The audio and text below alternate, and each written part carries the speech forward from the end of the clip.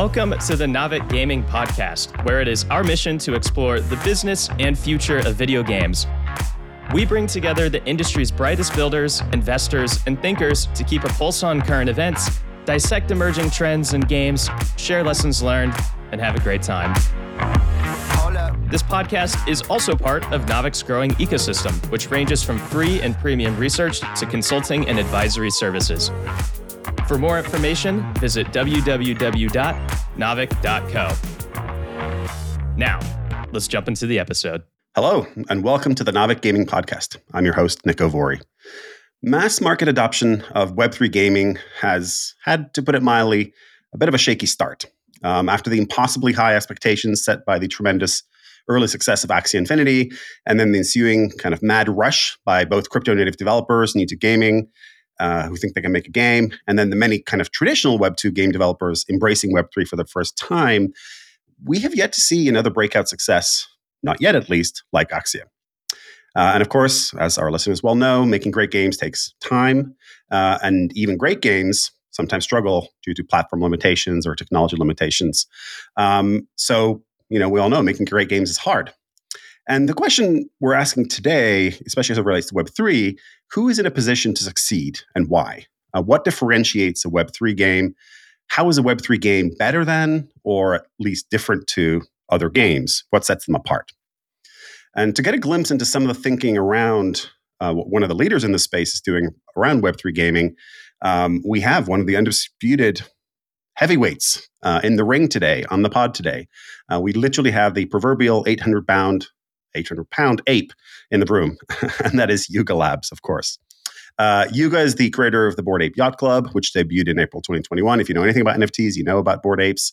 Since then, they've created new IP for the ape ecosystem with the Mutant Apes and the Bored Ape Kennel Club. They've acquired other top NFT projects, collections like CryptoPunks and Meebits, and they made both Web3 and gaming history with the biggest NFT mint ever, followed by a game demo, which had record-breaking synchronized player participation. And that was, of course, Otherside, their metaverse projects. More recently, they launched the very irreverent, but very fun, Infinite Runner Dookie Dash, which we actually covered and deconstructed, at least a light deconstruction, on the February 7th episode. And so if you missed that episode, go and check it out. We'll link to it in the show notes. Yuga have also made a bunch of really amazing, respected senior hires from the gaming industry, especially over the last months or so, to help build out their Web3 gaming ambitions. And we are lucky to have one of those heavyweights in the room with us, on the pod with us today. So without further ado, our guest on the pod today is the man leading the charge at Yuga Labs to drive adoption of Web3 games. He is none other than Spencer Tucker, the Chief Gaming Officer at Yuga. Spencer, it is great to have you on the pod. Welcome. Yeah, thank you. And thanks for having me. I'm big fan of Naavik. Going back to mobile game days, I used to kind of read the blog, pay close attention. You guys deconstruct stuff. I find it super useful. So happy to be here. Yeah. Great to hear. Listeners, if you haven't yet subscribed to the Naavik Pro, what a great plug from our guest today. Thank you, Spencer. Appreciate it. Yeah. So with that out of the way, let's get into the episode here. And I always like to start, especially with guests like yourself today, I like to get a little bit of background because I find the journey that many of us kind of traditional Web2 developers have taken into Web3 really fascinating. And I want to hear from you directly. What are you coming from? What is your background in gaming? And then what brings you to Yuga and the world of Web3? Yeah, awesome.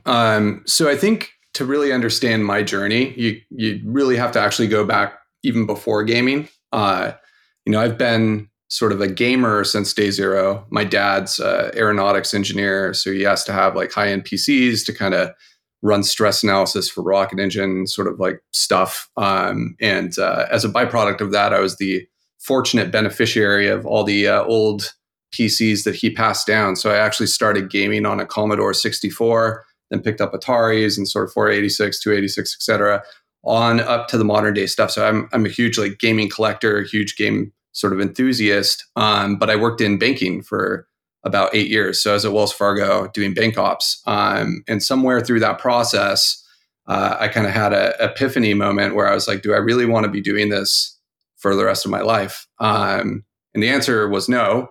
And so I was like, well, what am I going to do? So I started looking around, and at that time it was pretty early, like pre 2010-ish, like early free to play days. And I looked at all the gaming jobs. I was on Game Sutra, et cetera.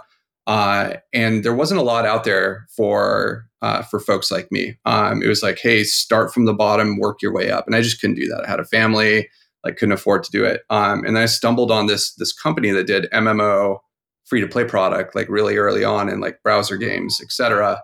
And I talked to them, sort of got a sense of what free to play looked like. And I was like, oh, oddly enough, one, I'm familiar with these types of games from playing them, but two, the economic model makes a lot of sense to me because they're basically perfect price discrimination models, free market economic systems, aftermarkets, et cetera, in some hilarious way, even more complicated than some of the stuff you see on mobile today, even though it's like, decades old at this point. But I saw that and I was like, I think actually, oddly enough, I'm uniquely qualified to kind of jump into this sort of ecosystem and kind of ride this bleeding edge and sort of help define how the space evolves over time. And so I took the job, big risk, moved the family, but it was a lot of fun and I learned a ton. Anyone who's worked in a startup will tell you that a month is worth a year, and it definitely felt like that for me. But it was super awesome to kind of be on the bleeding edge and sort of define, stuff for the first time ever. And I did that for some time. And then, as smartphones came up online and people started looking at those as like this opportunity for scale, which was super obvious, I looked at that and I said, well, the games that exist on sort of feature phones and smartphones are like so much less sophisticated than the stuff I'm used to. I mean, I'm doing like these hugely robust sort of like free market economic games as MMOs with zero barrier of entry. And I think like there's a lot of analogs I can see here in terms of like how these things are designed, how they operate, the type of game experiences that are evolving on the smartphone kind of like form factor. And I saw an opportunity to kind of get in early and sort of drive some of the kind of smartphone adoption of those free to play economic systems to scales that just had never even been thought of before. So I took a job at Glue. At the time, I think everyone thought I was crazy. They actually thought that I was crazy to leave banking and get into free to play games, and then likewise to leave MMO PC stuff and jump into mobile phones. And Glue was kind of like almost penny stocks at the time. It was like $1.10 or something like that. And they had like really high fidelity product. They pumped them out all the time, but they had no idea what games as a service was. They had no idea how to operate these like free to play economic systems. And so I really kind of like built their product function and sort of like game systems design strategy from the ground up. And then like one of the first games that we implemented those systems in, and it was a really simple system. It was actually a pretty big learning experience for me, like coming from something really complex to a place that had like no experience building this kind of stuff. You have to like sort of like temper your expectations and sort of like build simple first. And so that's what we did. And we adopted a pretty like basic soft currency sort of razor blade model to a game called Deer Hunter. And that kind of like blew up and was like very viral and performed, exponentially better than anything else that they'd done historically. And we sort of rode that wave and just continual sort of, step ups and sort of evolutions of sort of the free to play economic system within Glue. And then eventually we had Kim Kardashian. That was a big hit. We started really indexing into celebrity IP. And I was like, well, I don't know if I necessarily believe in the thesis that like social following equates to free UA, which was kind of the thesis there. And so I decided to jump to a company that kind of more represented, where I thought the industry was going to eventually evolve to, which was Gree. So they're doing like Japanese games, Funzio product, et cetera, like more kind of traditional games as a service, like high sort of analytical function and data insight driven sort of game philosophy. And I stayed there for a while. And then I was looking at cross-platform as an opportunity there. That didn't pan out. We didn't end up spending the money on the sort of investments required to kind of realize that vision at the time. And so I jumped over to Scopely kind of initially as like SVP of product monetization and analytics, very long title. But the scope of that role was basically running their analytics function, sort of some of the central monetization strategy and product function. And they kind of grew with that company, eventually became president of games, innovated a lot of firsts there too, including the cross-platform stuff. So kind of moving to like browser plus mobile games and sort of creating social ecosystems and off sort of platform revenue streams, et cetera. And had huge success with that. Started dabbling in Web3 because I saw an opportunity there, and we'll talk a lot about this, but like the opportunity there was disruptive to the industry I was coming from, and free to play at that point had become a kind of, the curve of innovation had gone somewhat asymptotic. So what we were really seeing was a lot of hyper optimization, and you basically made it or didn't on a razor's margin in terms of like what your yield relative to your CAC is. And I realized like, to break into kind of a new genre or to have success as a new company coming into the space was very red ocean. It was very kind of like RNG in a sense. And so I thought that anytime a space reaches that kind of crescendo point, it means it's ripe for a paradigm shift and disruption. So you start looking at like, what are the vectors of disruption? Like what can we do to reinvigorate the space, change the dynamic, create sort of a disruptive sort of opportunity to kind of flip everything on its head. And that's what I enjoy doing. So started looking at Web3. I think there were two camps for Web3. There was the camp of like, hey, valuations are crazy, so let's jump in the pond and like play around and like splash water, but not really understanding the value proposition or kind of like the real reason for wanting to do that. And then there was the camp of people who maybe understood it, has some sort of thesis or ethos around, what might work, why it's disruptive, why it's valuable from a player's perspective, but they really didn't know how to execute it, and the complexities involved in that new technology and kind of navigating both the technical, legal, sort of logistical space of that was just really complex. And then like when the bear market hit, you saw a contraction, right? So like all the people who were playing in the pond, all of a sudden it's less attractive to play in that pond because a lot of, dead bodies are floating to the surface, and there's a lot of pressure and constriction.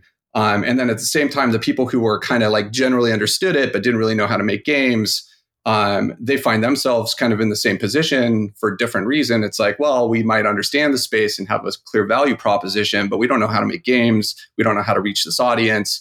And so it's been like kind of like very red ocean in that sense, but I think it's very blue ocean in terms of its innovation potential. And so once again, following kind of my history, I was like, well, I'm going to take this leap and then dive into a place that I think is well positioned to be successful, to kind of crack that kind of opportunity space of disrupting the kind of place that I came from. And that was Yuga Labs, because it's obviously like the giant ape in the room, so to speak. And I think like, again, it's like a bear market and people are like, what are you doing? You're crazy. Like, why would you take that leap from a known space that you're really sort of like sort of experienced in and sort of jump into this new space? And I think like that kind of sort of ability to take the chance and sort of make the dive and innovate is what differentiates sort of leaders in new spaces and disruptions and paradigm shifts. And that's what I wanted to do. And so that's kind of my journey from soup to nuts, there to here. Yeah. Amazing journey. And I really do love hearing these because there are a lot of through lines for folks who've been working in the space for a long time. I mean, so many of the things you just said resonates with me. Commodore 64, that's where I started as well. Banking, I was an accountant, auditor in my first career, worked for Ernst & Young. Really fascinated by game economies. Your jam was MMOs. Mine was, and still is, management simulation games. The notion that there's these disruptive technology cycles that happen, on a X year basis, whether it's a decade or maybe more in some cases. For me, it was getting started at Zynga and then free to play mobile. We took a detour via voice gaming, and then now it's Web3. So I love this story, and it resonates heavily with me, and I'm sure it'll resonate strongly with our listeners as well. And I love how thesis driven it seems like you've been throughout your career. So great basis for starting this conversation. I want to dive straight into Yuga because that is absolutely what this episode is all about. And I'm just going to start with what Yuga's. I don't know if it's their vision, but Yuga's vision, at least as it's currently stated on the website, is articulated as follows. And this is a quote. It's nice and short: "Shaping Web3 through storytelling, experiences, and community." So very simple. 3 things: storytelling, experiences, community. And what struck me about this was that there's absolutely nothing about gaming. There's nothing about digital currency, digital ownership, which we typically associate with Web3. There's nothing about crypto. There's nothing about blockchain technologies, which is fine. I mean, that's the stuff that runs these things. But storytelling, experiences, community. Tell me why, and why not some of these other things. I'm really fascinated by how clean and simple it is, and yet doesn't necessarily tap into what made Yuga, air quotes, special in the first place by being a very successful blockchain NFT project. Yeah, absolutely. So I think the first thing I'll say is you can't have a game without creative storytelling and kind of community by definition, or at least not a social kind of mass market game. And so I think like gaming still leans into those 3 principles. But I think what's, to your point, what's not captured there is the concept of what happens outside of the community, like the concept of scale, right? And I think these are 2 distinctly separate things. So I think Yuga's sort of core thesis is to support its core, its community, its kind of its anchor point, its its sort of most valuable participants in a way. And that community, the Web3 sort of NFT community specifically, is built on those 3 principles. So I think for Yuga, at its core, it's still delivering against people that are part of that community. Now, the question is, ultimately, how do you grow that community? What is the path to provide that sort of focus to a much broader audience than currently exists in the community? And one of the things I find interesting and is somewhat related to this is back to my, looking back at my history that I described before. When I started out in gaming in MMOs, especially free-to-play MMOs, community was definitely core to those MMOs. In fact, the games that I worked on, I'll say objectively, looked like garbage. They weren't. There was no like really thoughtful sort of fidelity execution. I mean, they were like pretty bare bones because you want free entry point is like mass market. Therefore, like hardware matters, and you don't want to create too much of a barrier of entry around hardware, et cetera. But there's also like a lot of quests and things that are fetch quests. They're not in a vacuum in a single player sense super interesting. What makes the games really compelling and interesting are the interactions and emerging gameplay that results as a byproduct of people interacting with each other in the context of that sandbox that you've created, which is the game experience. So the game's an overlay. It's like kind of the experiential layer. It's the codifying sort of glue that connects everybody together under common goals and under kind of understood like world principles.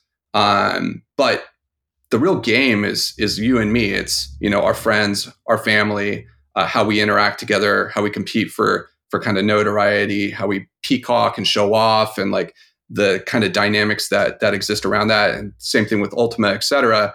I mean, great games are just as much what happens outside of the game and kind of the interactions between people as they are the actual core experience and the moment-to-moment gameplay. And I think like that's an important factor in kind of understanding those 3 sort of key tenets that Yuga encapsulates. Is like it's more about speaking to delivering against the core and providing a really solid experience with like meaning and purpose and kind of fidelity of moment-to-moment interaction, and like ultimately leaning into that community vibe.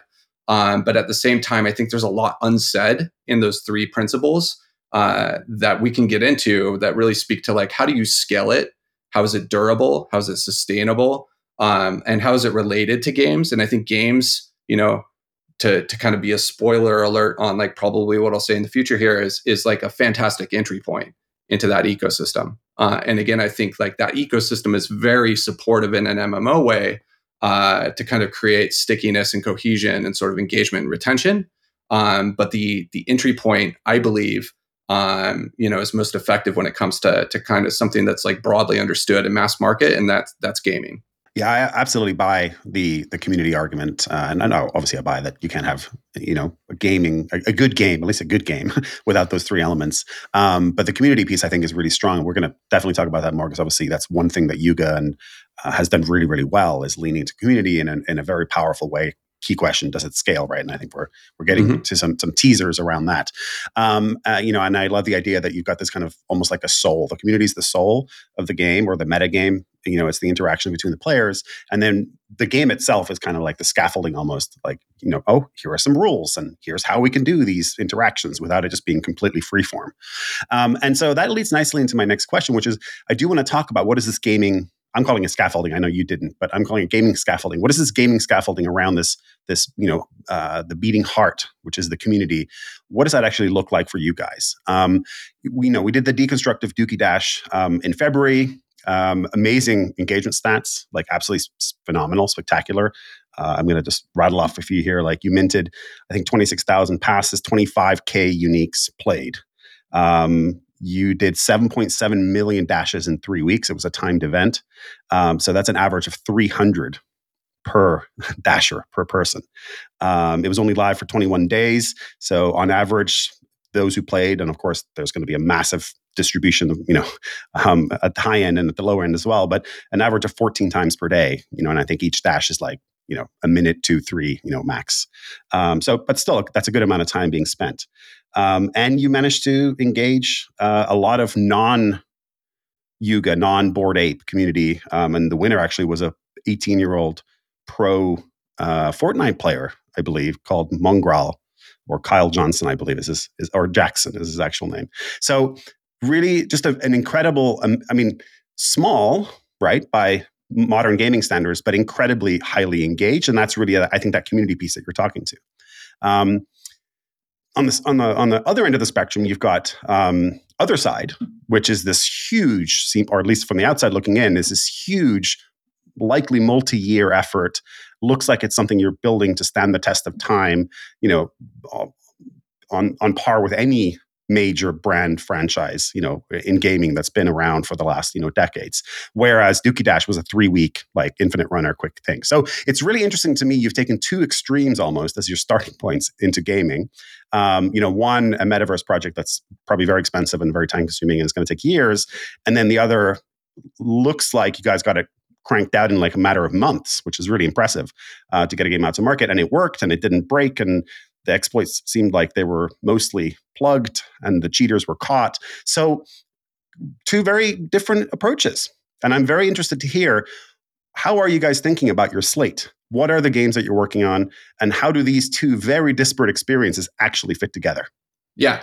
So great question. And happy to kind of articulate sort of my perspective there. So I think to understand what the vision and the slate are for Yuga, there's a lot to unpack, and a lot more than I think people probably realize at surface level. So, for example, when I started, for context, I've been here about 8 months, and we started Dookie Dash, sort of dev or conceptualization of Dookie Dash, shortly after I started, probably a month after I started, maybe a couple of weeks, something. I'm trying to remember when I started working on that, but one of the things I noticed, coming in immediately is we've got, to your point, like there's a big bet, there's other side, right? And there's a huge vision for other side. There's a lot of complexity there.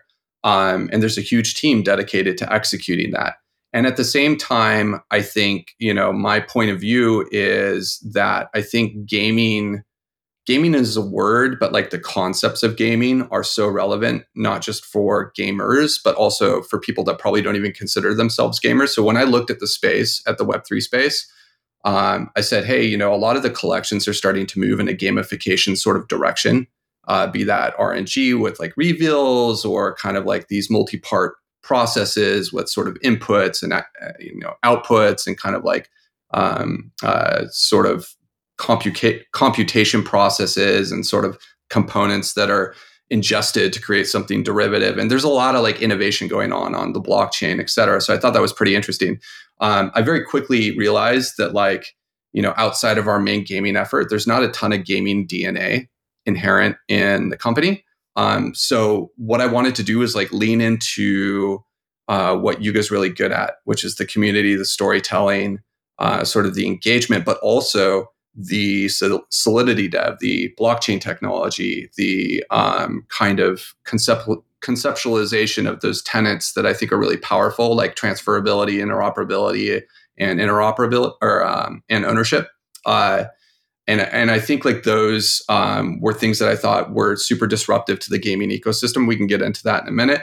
But I wanted to kind of lead with something short, simple, sweet that could be executed well, that really took advantage of some of those tenets and core competencies of the business, and use that as a jumping off point, as an iteration point for like what we do into the future. And so like the Slate strategy for Yuga ultimately looks something like, let's build iteratively, which is something that's novel for gaming. And what I mean by that is not like Call of Duty 1, 2, 3. It's not, whatever sort of sequence of like, let's repeat but replace the old thing. It's how do you tie them together conceptually against a vertical, and then concentrically against multiple verticals. And that's where interoperability comes into play. So for example, Dookie Dash, there's these passes, and these game passes are minted. These minted game passes are played with.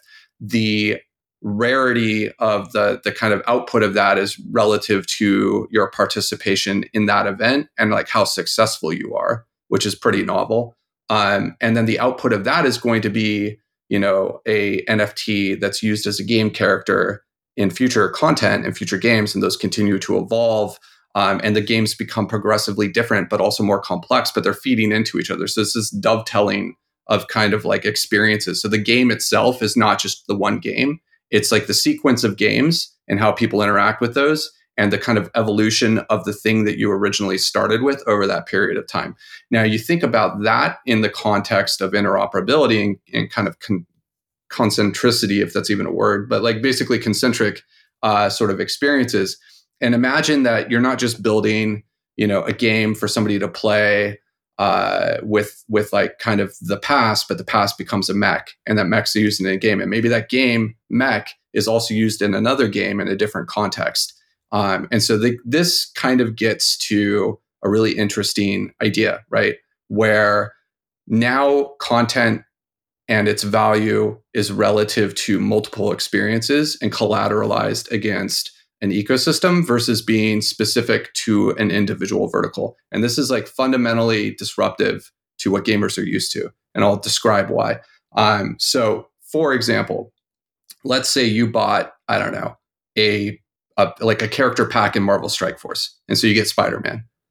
Spider-Man's utility or game value in the context of that experience is isolated to just that experience and for some finite period of time, because by design, all free-to-play games, even if people say this isn't true, it's true, have this kind of obsolescence cycle, intended or unintended.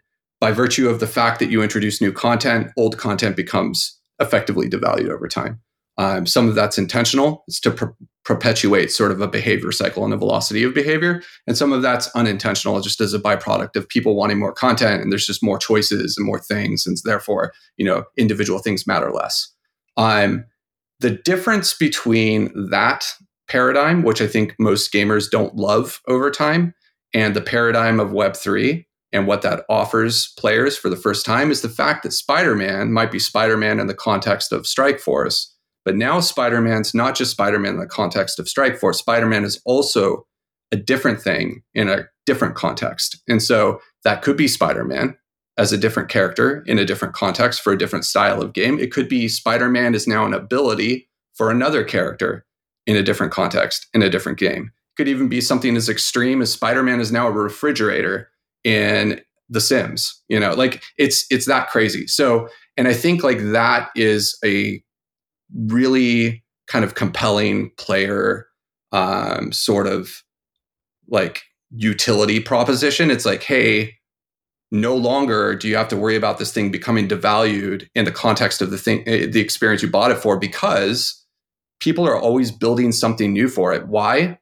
Because they care about you as a player. You're the most valuable part of that ecosystem. And the more of your time and engagement and kind of retention they can achieve, the better off that business is, and the better off the ecosystem that you built around that person ultimately is. And that's the concept of interoperability. Now you pair that with ownership and transferability, and all of a sudden you've got this dynamic where, not only can you invest in a thing because you appreciate its immediate value, if the additional contextual value doesn't speak to you as a player, you can turn around and sell it or trade it or whatever. And so there's, for the very first time ever in the free-to-play sense, some degree of kind of like gaining back some of what you've put into it. It might not be, yield on top of what you've put in, but it's greater than zero. And like historically, games have been a zero-sum game. Like you buy a thing, it's gone. You leave the game, you've lost all the value. Like that's no longer the case. And that's fundamentally different. So I think that's like super compelling to kind of think about. Now, how that relates to Yuga and the Yuga strategy is, again, we want to build experiences that transcend experiences. And what I mean by that is like, I want to build something for somebody that means more than just the context in which they originally achieved that thing, whether they bought it or earned it or achieved it through some other method or were given it or whatever. I want them to have this persistence of experience across tons of different verticals. And ultimately, the more we do that and the more we feed those into a persistent, durable endpoint, the better off we are. And so what is the persistent, durable endpoint? Well, that in this particular instance is other side. And so other side becomes sort of the focal point of the energy for all this content. And these individual game experiences really are meant to achieve kind of like two things. The first is to build the muscle around live service sort of operational understanding for the business of Yuga in this particular instance, but also to build kind of a pipeline of content value and an audience that can funnel into that kind of penultimate longer term vision that you mentioned is, multi-year and everlasting, ideally. And so that's kind of the strategy. And so like, what are we doing? We're building lots of different experiences, different games, different genres, different kind of like play styles that innovate really, meaningfully in terms of the technology and the way it's executed. And I'll give you a very specific example of that, but ultimately feed into the other side and create a population and a demand and kind of an ecosystem and a network that also feed into other side. So something I don't think many people at face value really realize, and this is a good kind of like case in point, is Dookie Dash. One of the very first questions I asked myself when I built that game was, I don't know how many Yuga apes are gamers, right? Like, and what if they're not?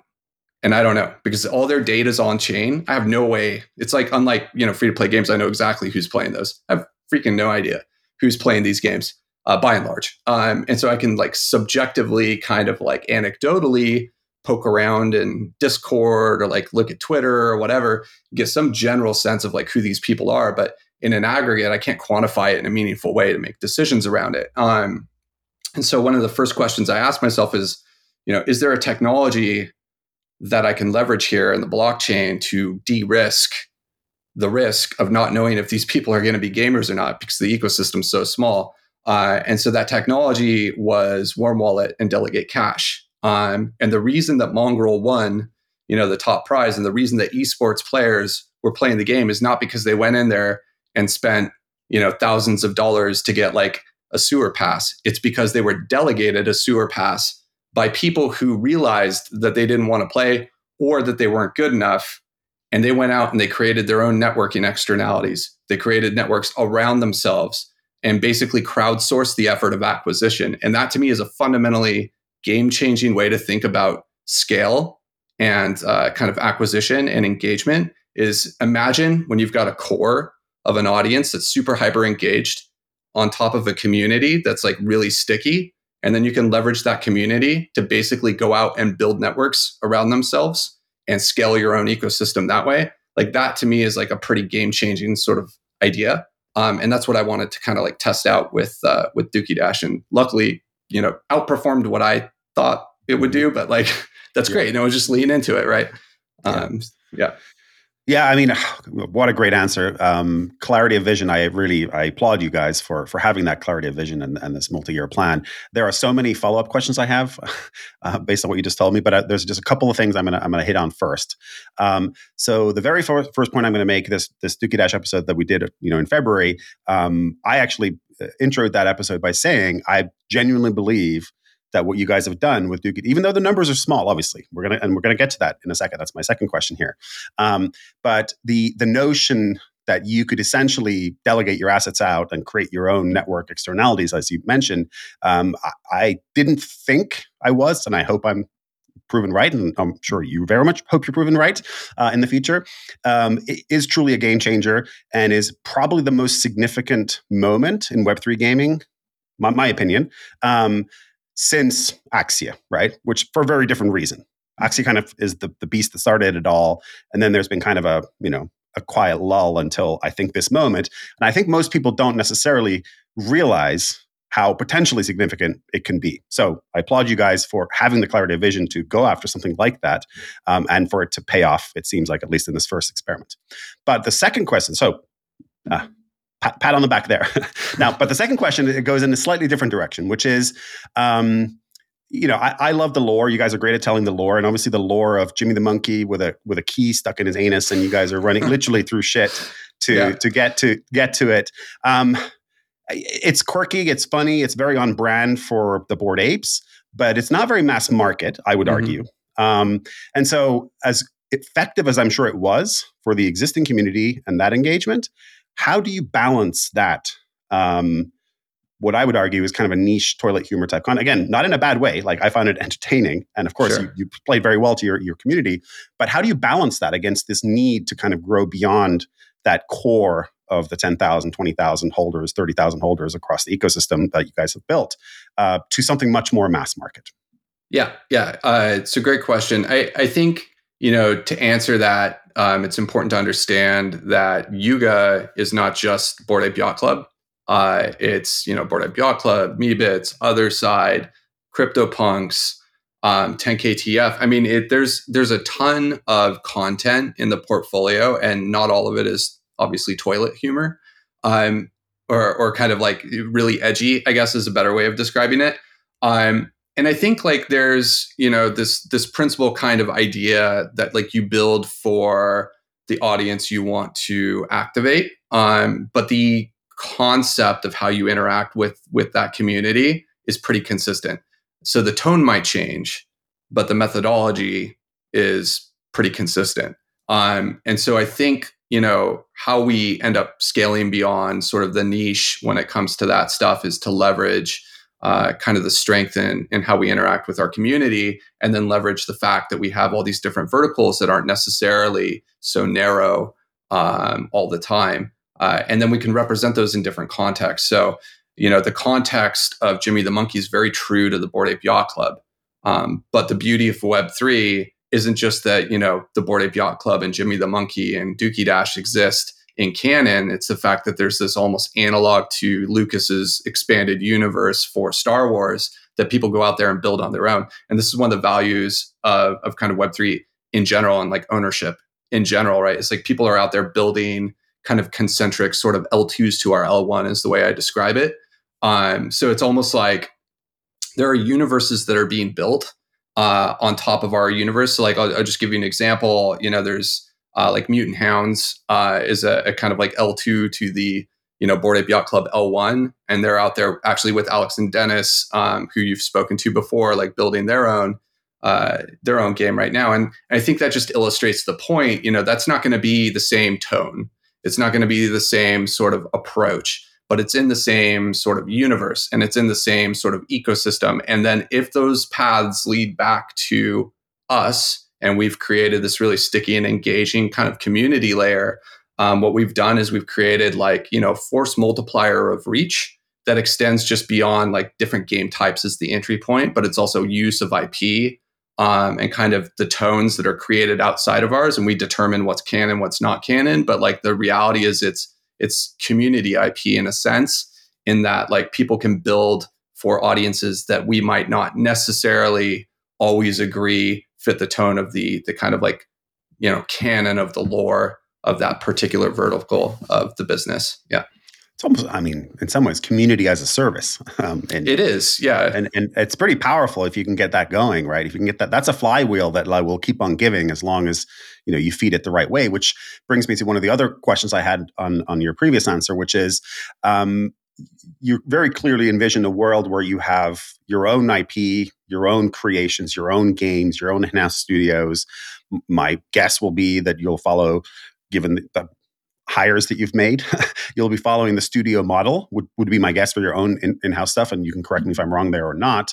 But then you are very much breaking the mold of the gaming industry and leaning into the Web3 piece, which is this community as a service, where you're not just allowing, but encouraging owners, holders, community members to create more content, to create games, to create lore, to create events, T-shirts. Obviously, famously, every Bored Ape holder has their own rights to the likeness, and they can go off and do whatever they want with it almost. So I'm curious to hear how do you balance those two? How much of your efforts are going to be internal and this kind of more traditional, tried and true, bread and butter studio model that we know so well, and how much is going to be leaning into the community and encouraging that, and how will you be encouraging it beyond the passion, of course, which is undeniable, at least as of right now? Yeah, and I think the answer to that, truthfully, is like to be defined to some extent. I'm careful, at least mentally, not to paint myself into a corner in terms of like what the best method of operation is, because we are blazing trails and kind of like doing things for the first time. So I think, be it the studio model or some hybrid model, I think like there are proven ways to operate and build, and we are leveraging those for sure. But I think like we're not closed-minded in terms of like entertaining alternative methods of scale. And to your point, like other people are building content independent of us. It has nothing to do with us at all. And, to the extent they want to be involved with us directly, we can have those conversations and figure out like what the touch points are and how much, we legitimize or not the content that's created for them. But that's kind of the beauty of the ecosystem. And I think, again, also to your point, like I don't think of, so like there's a funny word, metaverse, which I think a lot of people interpret a lot of different ways. So you hear metaverse when it comes to like Meta or Facebook, and it's really like a VR sort of like Ready Player One kind of, I think, vision, whether the reality matches that or not. And I think there are a lot of people that kind of have that point of view, and sometimes it's AR, and sometimes it's VR. When I think of metaverse, what I think of is like, it has nothing to do with the form factor or the moment to moment sort of experience of the thing. It has much more to do with this concept of fantasy reality.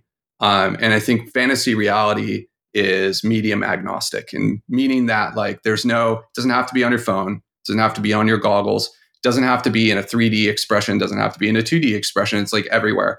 And I think like that's a pretty powerful concept too. And so if you think about screen agnostic, platform agnostic experiences that leverage community and social interactions and emergent social behavior, that to me is super compelling. And so when we think about, the intersections between how we operate and build product and how we scale and kind of reach, what we're really thinking about is where do we want to meet our potential community member? And like wherever that is needs to be the best place to meet them at that moment, right? And so it's really about like reaching everyone at their right time on their right platform, within the context that we've built, and finding effective ways to engage and kind of convert them into that ecosystem, that social ecosystem. So in a way, it's the technology supports it, the ethos around the technology supports it, the kind of like business model supports it.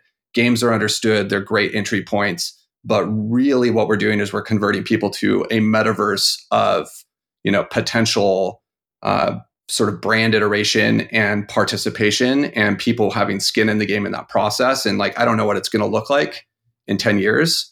But what I do know is like, we're going to continue to focus on the community at the core of it, and like build a story with them and make sure that they feel like they've got a lot of skin in the game in that process. And I think that that's super healthy. And that's like ultimately, again, part of the reason I made the jump from, free to play to here is because I just see that as like fundamentally disruptive to kind of the way that we generally think about entertainment as a whole.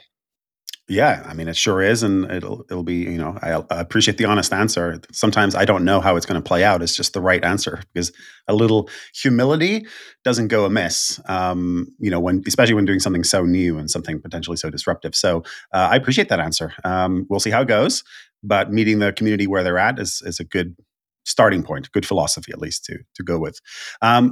Leads nicely into my next question, which is I got a couple of questions on this actually, which is, Yuga's made some very senior hires, CEO level, CTO level, yourself, Chief Gaming Officer. You brought Daniel Allegre from Activision Blizzard. He joined earlier this year as CEO. You yourself came, I think, last September, give or take, something like that. Yep. Scopely, obviously, we heard your story, Chief Gaming Officer.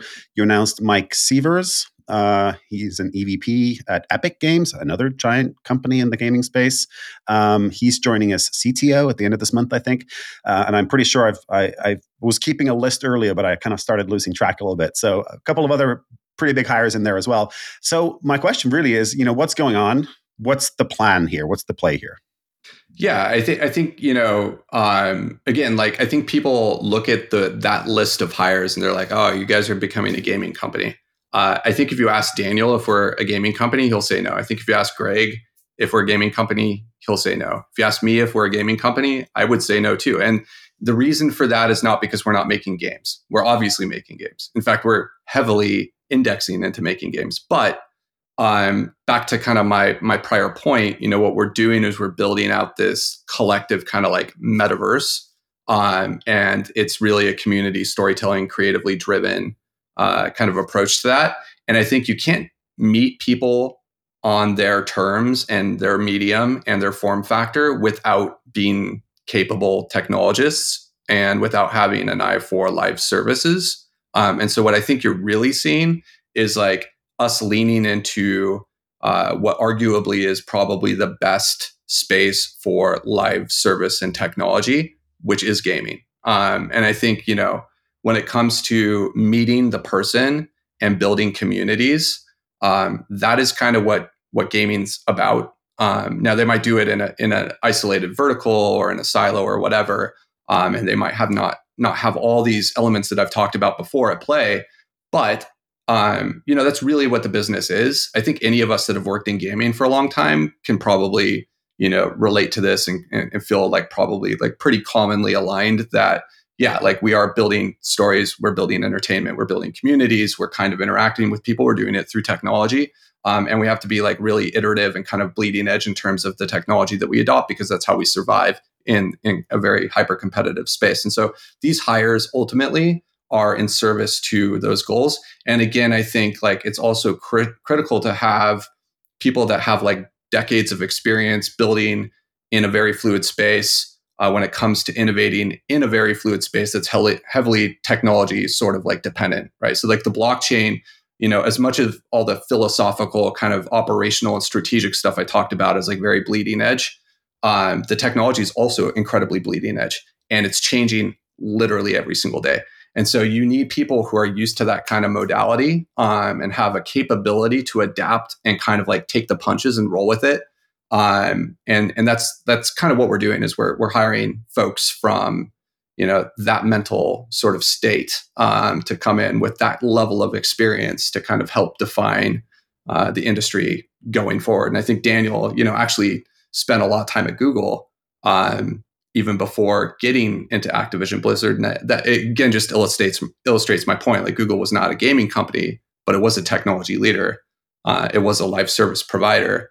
And that's, again, just kind of reinforcing the kind of thesis there. Yeah, it makes total sense to me. It does raise yet another risk factor, which is, you're hiring heavily here. You've gone from 4 to, I think, 100 employees, probably more now in a fairly short space of time, literally about a year and change maybe.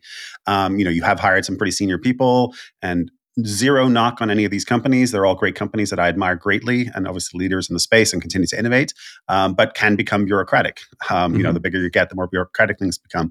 And so my question to you on this risk factor is that, are you at risk of losing that irreverent crypto bro subculture, the Bored Apes ethos that that's what was the draw for all of these early community members. And I appreciate everything you've said around that's not the only thing you've got. You've got a lot of brands. You're building your version of the metaverse out. I buy all that.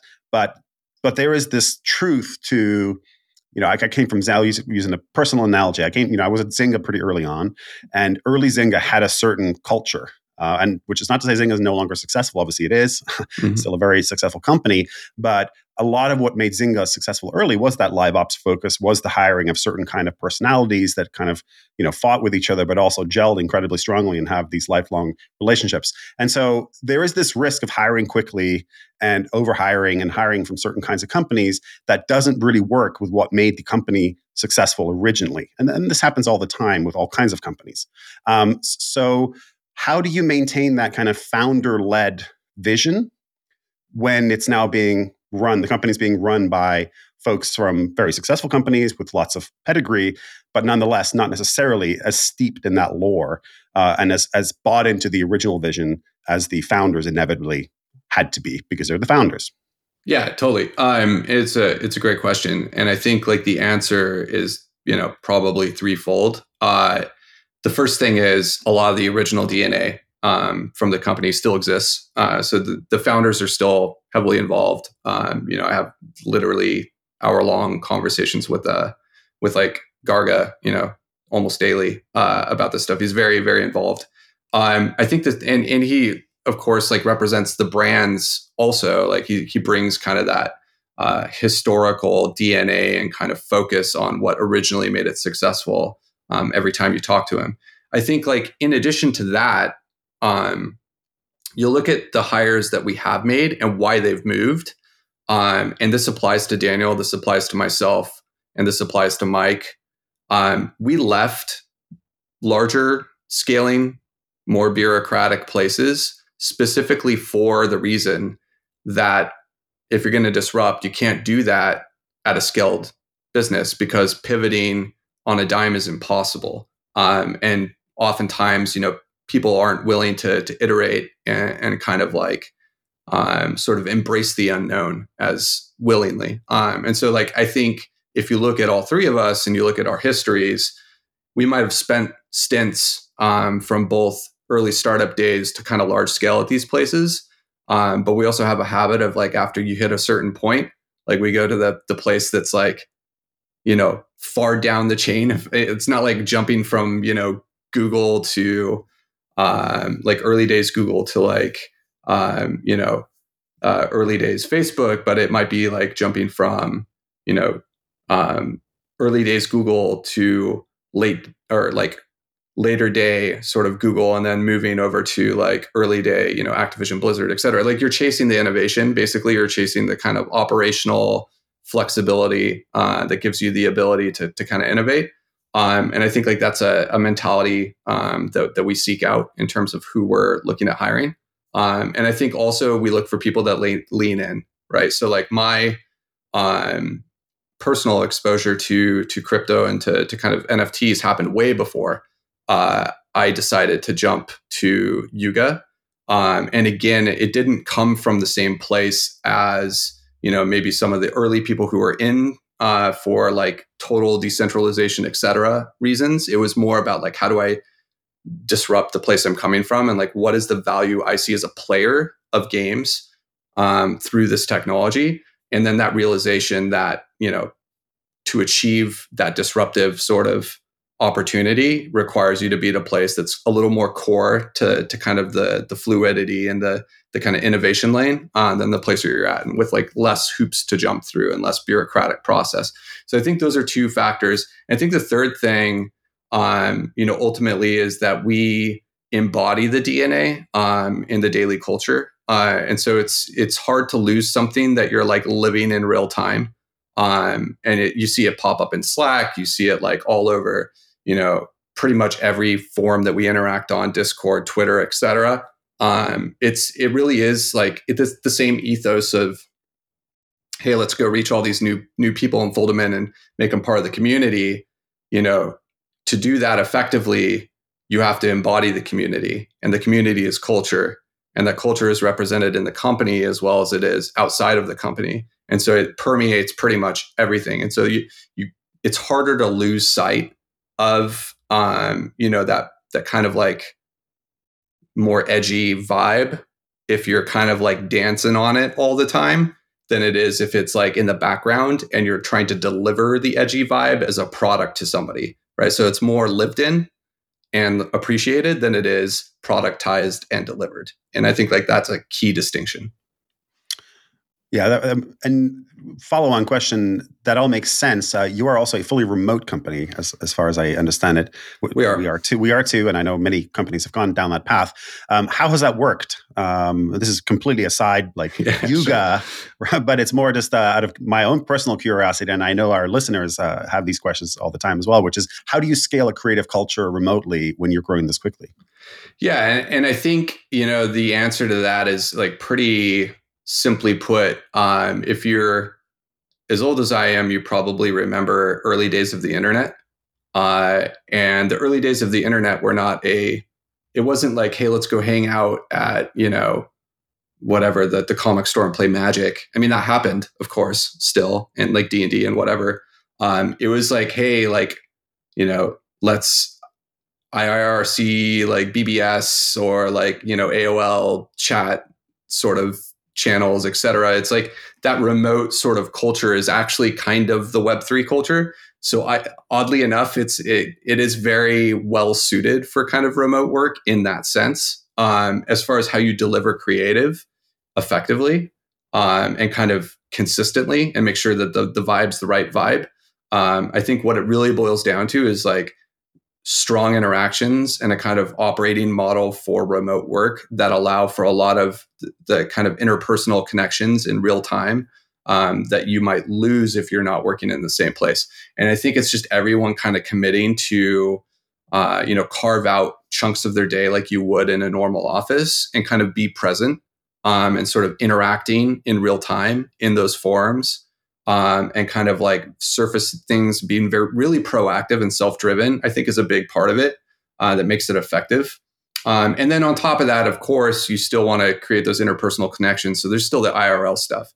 So it's not like we're only ever, remote. We do meetups with the community. Consensus was like another one. There was a whole bunch of us out there. I think it was like probably 15-20% of the company out there, meeting with like holders and apes and like other people in the industry, and each other at the same time. And I think like that's a pretty powerful thing to kind of help to manage that process.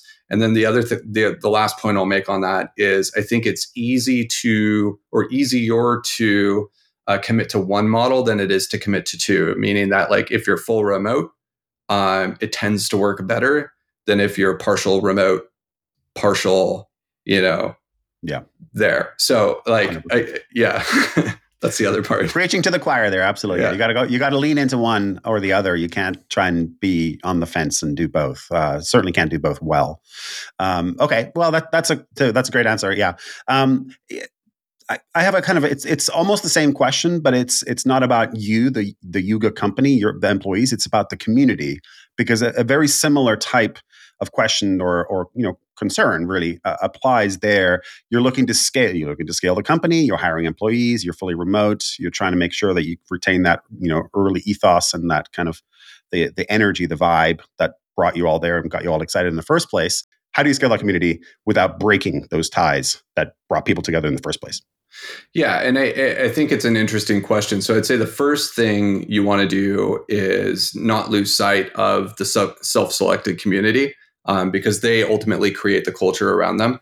So like early days, when you're creating a kind of feel, a vibe for something, the vibe and the feel are not just the product of the creators. It's a product of the interaction between the creators and the people that have vibed with that creation, and they're iterative and evolving. And so I think like that's one thing we really do focus on, is like not losing sight of kind of really serving the core. At the same time, how's that scale and how do you keep the durability of kind of that ecosystem? I think the answer to that is, to your point there, there is probably a maximum number of meaningful connections a person can have. but each person has their own maximum number of meaningful connections. And I think like unlike games, the acquisition model here is like a little more, in my opinion, durable in the sense of retaining the ethos and culture and vibe of a community. And the reason for that is because you're almost growing,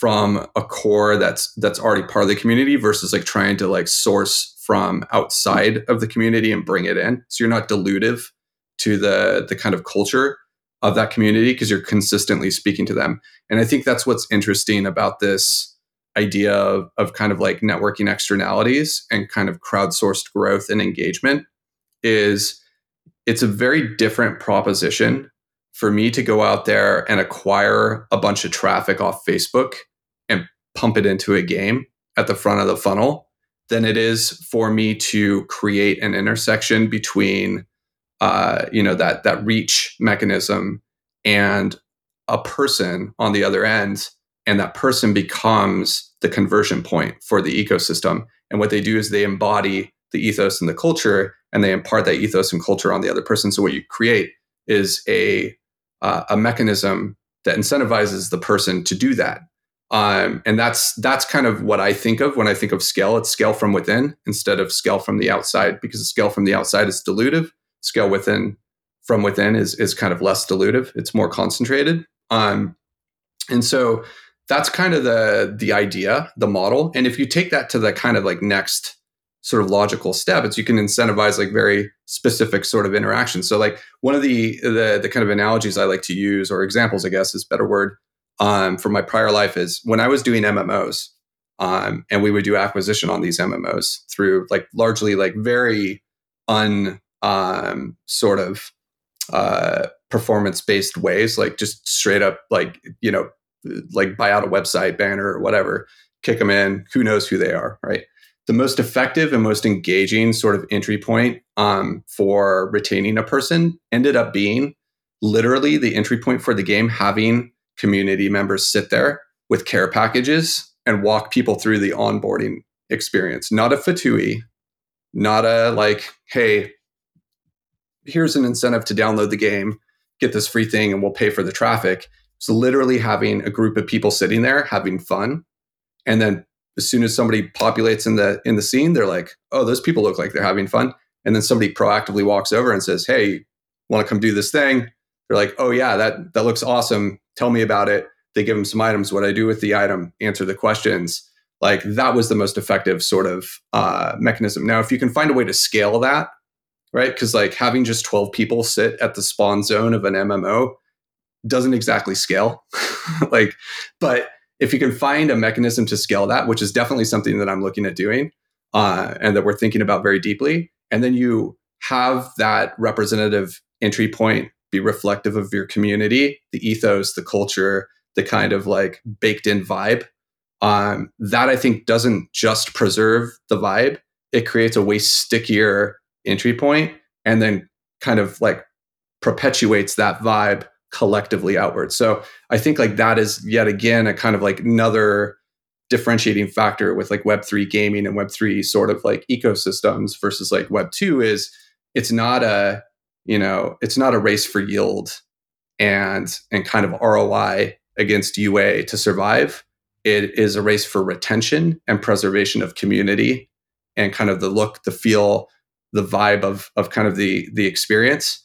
And that is fundamentally, in my opinion, way stickier than the kind of like current state of free-to-play gaming, which is hyper optimization, sort of like spend as much money as you can, pump as many people in as you can, and lose sight of kind of the experience as a whole. So that hopefully that answers your question, but that's kind of how I think about it. Yeah, no, it answers it perfectly. My final question, we're coming up to time here. So my final question is, you're obviously doing something very ambitious, not just with Other Side, but the entire vision that we've heard today is incredibly compelling. And big, for lack of a better word, big to build. You've obviously raised a lot of capital, outside capital that brings in expectations in terms of what you need to achieve and accomplish for venture-sized returns. Obviously gives you a lot of resources with which to do those things that you need to do. So on the flip side, Web3, and maybe it's a little less so, but certainly even as recently as 6-12 months ago, it was When Moon, right? And Mm-hmm. When Lambo. And there's this mismatch between how long something ambitious takes and building of actual enduring value, something that will last, stand the test of time and last long, versus, hey, When Lambo, When Moon, which is still very prevalent, less so I think now than it was, than during the bull, but still there. And so my question to you is really, what's next for Yuga? How do you balance these expectations of delivering something great, but doing it tomorrow, and then building this this brand that will hopefully stand the test of time for not just years but decades to come, which of course all the best entertainment products, you must have that ambition. I mean, all the best entertainment products truly stand the test of time for decades, even centuries in some cases.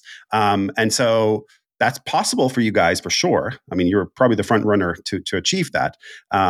But that's, it's got to weigh pretty heavily on your shoulders with the expectations that are there as well, and the twitchiness of at least some members of your community.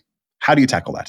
Yeah. And I think it's a good question. I think, if you unpack it, there's a couple things there. So the first is like, what ultimately is motivating the participants in the ecosystem, the part of your community? Like, what are they looking for? And I think like you can deliver iteratively in a reasonable and sort of within expected timetable against some of those aspirations and those kind of expectations. And so that's part of why we've got this concept we use called like building in public.